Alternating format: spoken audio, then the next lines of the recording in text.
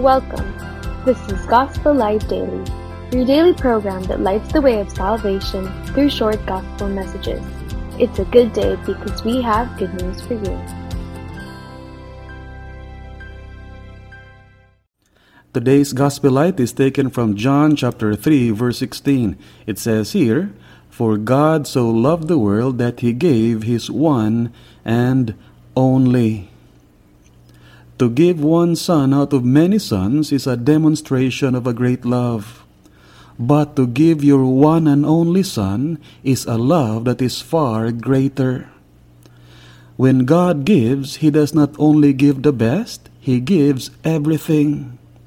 When He gave His one and only, He did not only give everything, He gave His very heart. What more could He give?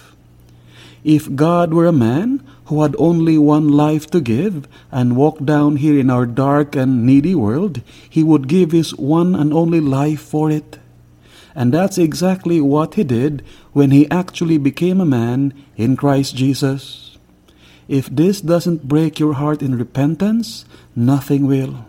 I appeal to you, be drawn by the love of God to repentance and faith in Christ Jesus for your salvation.